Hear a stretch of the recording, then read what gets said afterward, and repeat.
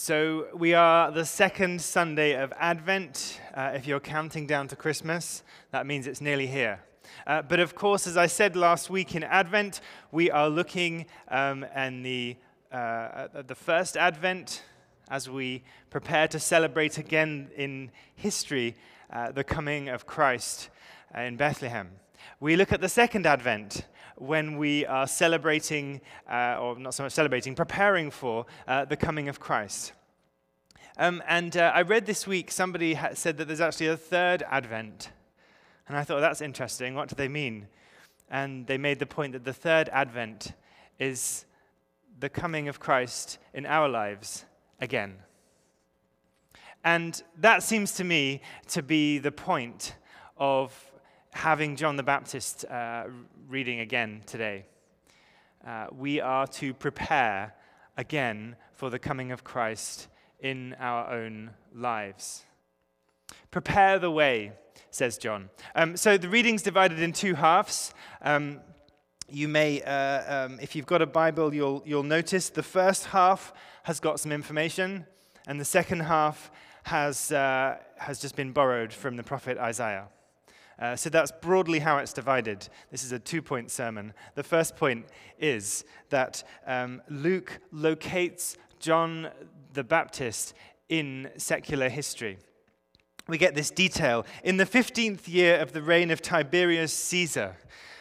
So we know that the date is approximately, from history, August 2028.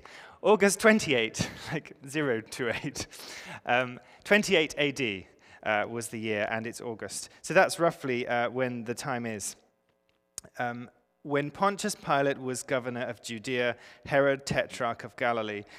So you probably have an idea what a governor is, in that they govern something. A tetrarch is like a mini prince.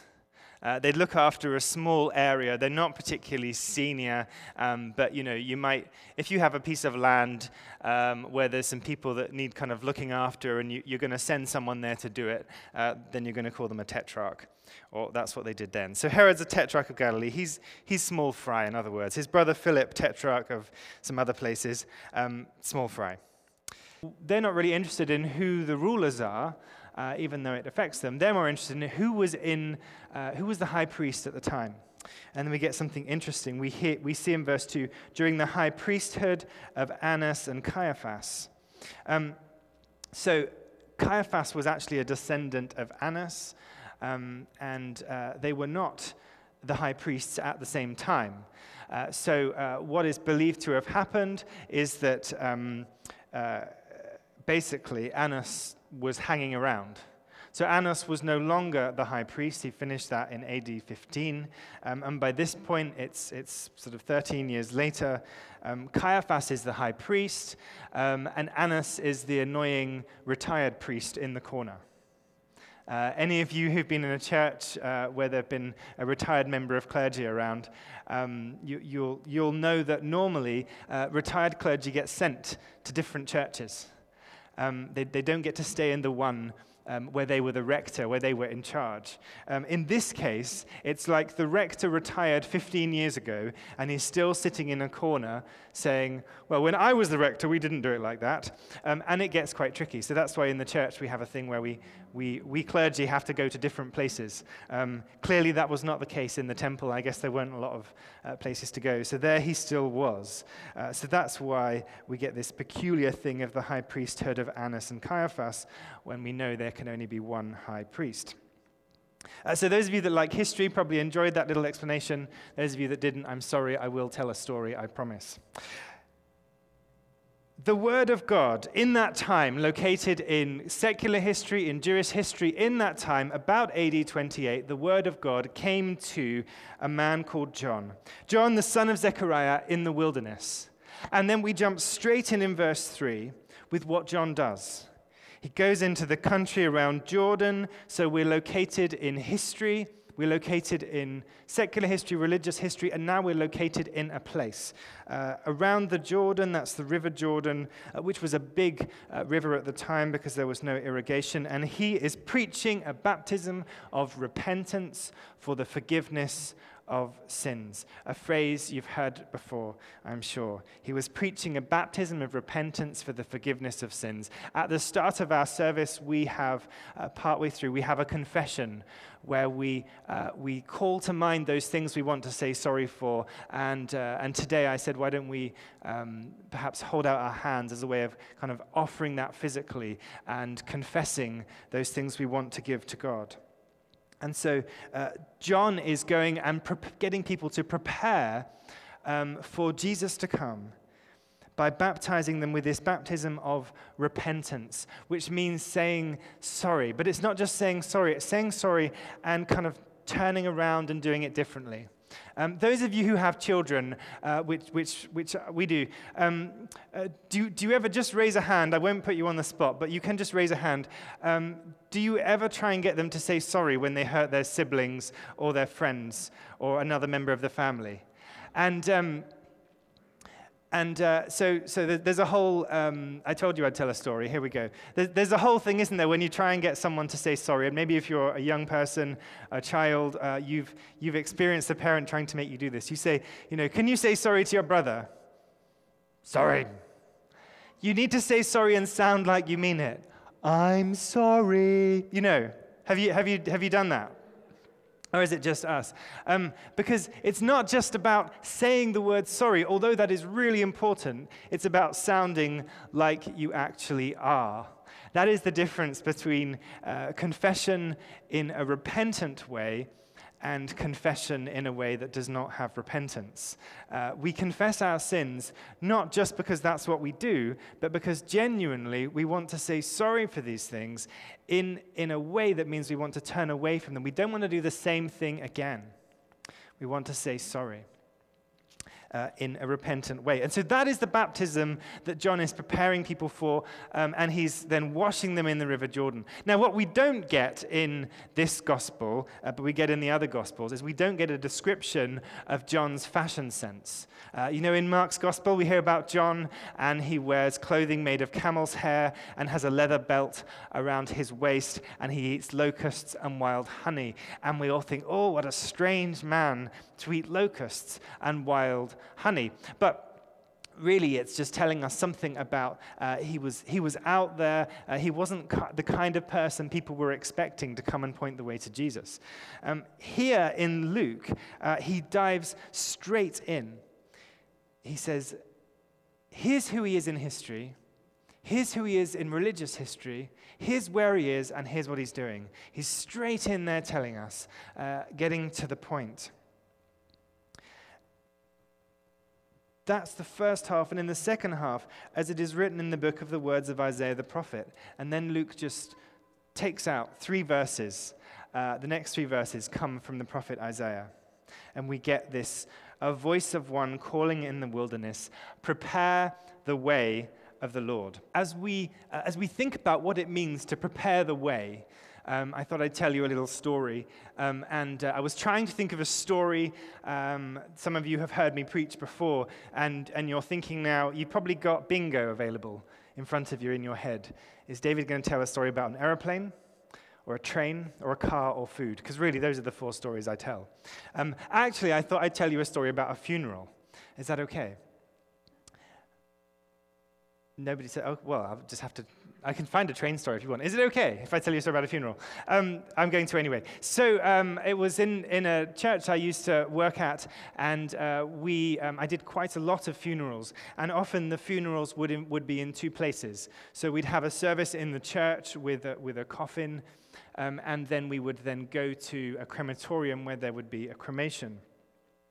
And so I'd finished the service in the church, and we were going out, ready to gather and get into the cars and head down to the crematorium. And it was about 8 kilometers away. And I'm translating because it's 5 miles, but in England they do miles still because they're old-fashioned. So it was 8 kilometers away, and so I was going to have a ride in the hearse, sitting at the front next to the driver, just for clarity. And so we all went out after the service, and the funeral director was there to gather us into the various vehicles that were going to be heading off down. And this particular funeral director was from Stratford upon Avon.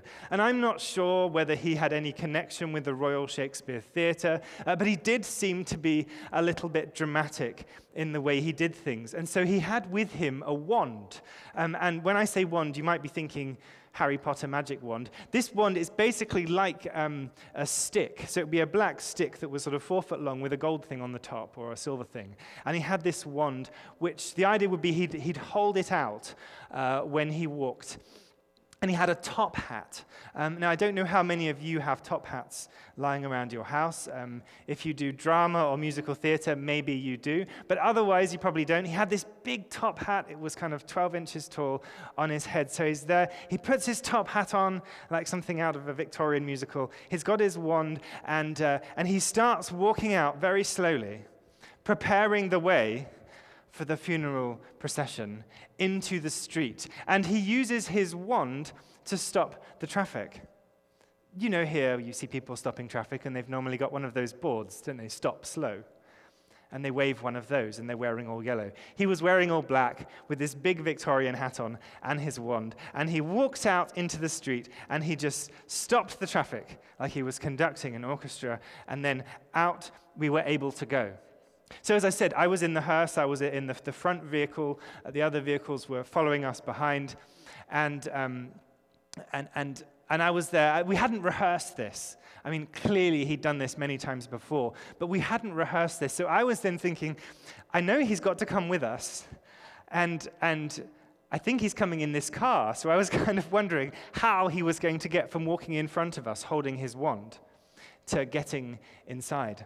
And so what we did was we walked, he walked probably 200 meters in front of us, going at a very slow pace. And then all of a sudden, he kind of did something with his wand. I guess so the driver knew what he was doing. He turned around, the car stopped momentarily, he climbed in very quickly, and off we carried. And I tell that story because what he was doing was he was preparing the way for us to continue our journey. John the Baptist, for you listening today as a follower of Jesus, is not preparing the way for you to start your journey. You don't encounter John if you're a Christian and say, okay, I need to now be baptized and repent of my sins because Jesus is coming. You encounter John most likely as one who has already been baptized. If not, talk to me, we can do baptisms too. But you probably are one who has already been baptized, who has already made a commitment to follow Jesus. And so John, for you, is one reminding you today that you need to prepare the way for the journey to continue, the journey of following Jesus. In this season of Advent, we are preparing the way. Not just for Christmas, although I'm sure you are preparing for Christmas. I talked a bit about that last week. But preparing the way for Christ to return. And not just for Christ to return in the world, but to prepare the way for Christ returning in your heart. This is a season when it's good for us to stop and take time to think about Christ returning into our lives. Are we ready? Was the question I asked last week. Are we ready for Christ to come back? John says we're to prepare for Jesus to come. Prepare the way for the Lord. Make straight paths for him. And it's not about walking out in front of traffic with a top hat on and a wand or a stop slow sign. In our lives, it's probably more likely about confession and reflection. Some people like to go to a priest for confession in the season of Advent, and I have a service in the service book which I've done with people, and it's a really good thing to do to confess to somebody else. And some people find that's really helpful if it's a pastor or a priest. Other people find it more helpful to talk to a very trusted friend. But when we hold these things in our hearts, they burden us. And so the purpose of confessing to somebody else those things which we're sorry for is so that we can know and be assured that we don't need to hold those things on any longer. One of the things we can often do is we can confess our sins week by week in church, and whilst we're supposed to leave them at the foot of the cross and hear the words of assurance of forgiveness, we will take them with us again and bring them back. It is good to confess and to lay those things down. So that might be something you can do in this season. It might be a time to rediscover faith and to rediscover Jesus. There's a meme going around. You might have seen this. And it's got two pictures. A meme is a little cartoon, if you don't know what a meme is. So there's a little meme with two pictures. And there's someone in a hotel, and the first picture, he's ringing the reception desk and saying, can I have a wake-up call, please? And if you might know where this is going. And in the second picture, the person responds, Jesus Christ is coming to judge the living and the dead. The reality is that Christ is coming. He's coming as Savior, and he's coming as Judge. John reminds us that we need to be prepared. Prepare the way for the Lord in our own lives. And as Jesus comes, we see in verse 5, every valley shall be filled in, every mountain and hill made low. The crooked roads shall become straight, the rough ways become smooth, and all people will see God's salvation. Of course, that prophecy from Isaiah was a prophecy to the Jewish people. So when it says all people, it is that it no longer is just the Jewish people who can see God's salvation, but the salvation of God is available to all people, the Gentiles and everyone. Prepare the way for the Lord. So as I finish, we're going to sing in a moment, Purify My Heart, the song Refiner's Fire, as a chance to reflect a bit more on this calling in this season of Advent. And it's extremely challenging. When we talk about preparing the way for Jesus to come back to earth, that's not that challenging. I mean, it is if we stop and think about it, but it's not that challenging. But when it comes to us in our hearts, and we are talking about preparing for Christ to come back in us, preparing for the advent, the coming, the arrival of Christ in our hearts and in our lives afresh again, that's challenging. So I'm going to leave us in a moment to have some silence and some space. And then we will pray. And a little bit later we'll sing, Purify My Heart, and ask God to cleanse us once again.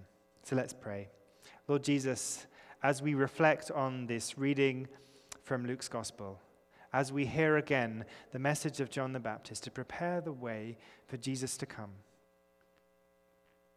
would you shine like a light in our lives and illuminate those things which we need to do, those things which we may need to change, the responses that we need to make,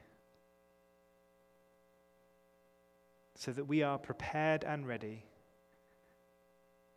to walk deeper this season with Jesus, our Lord, our Savior, and our friend. Amen.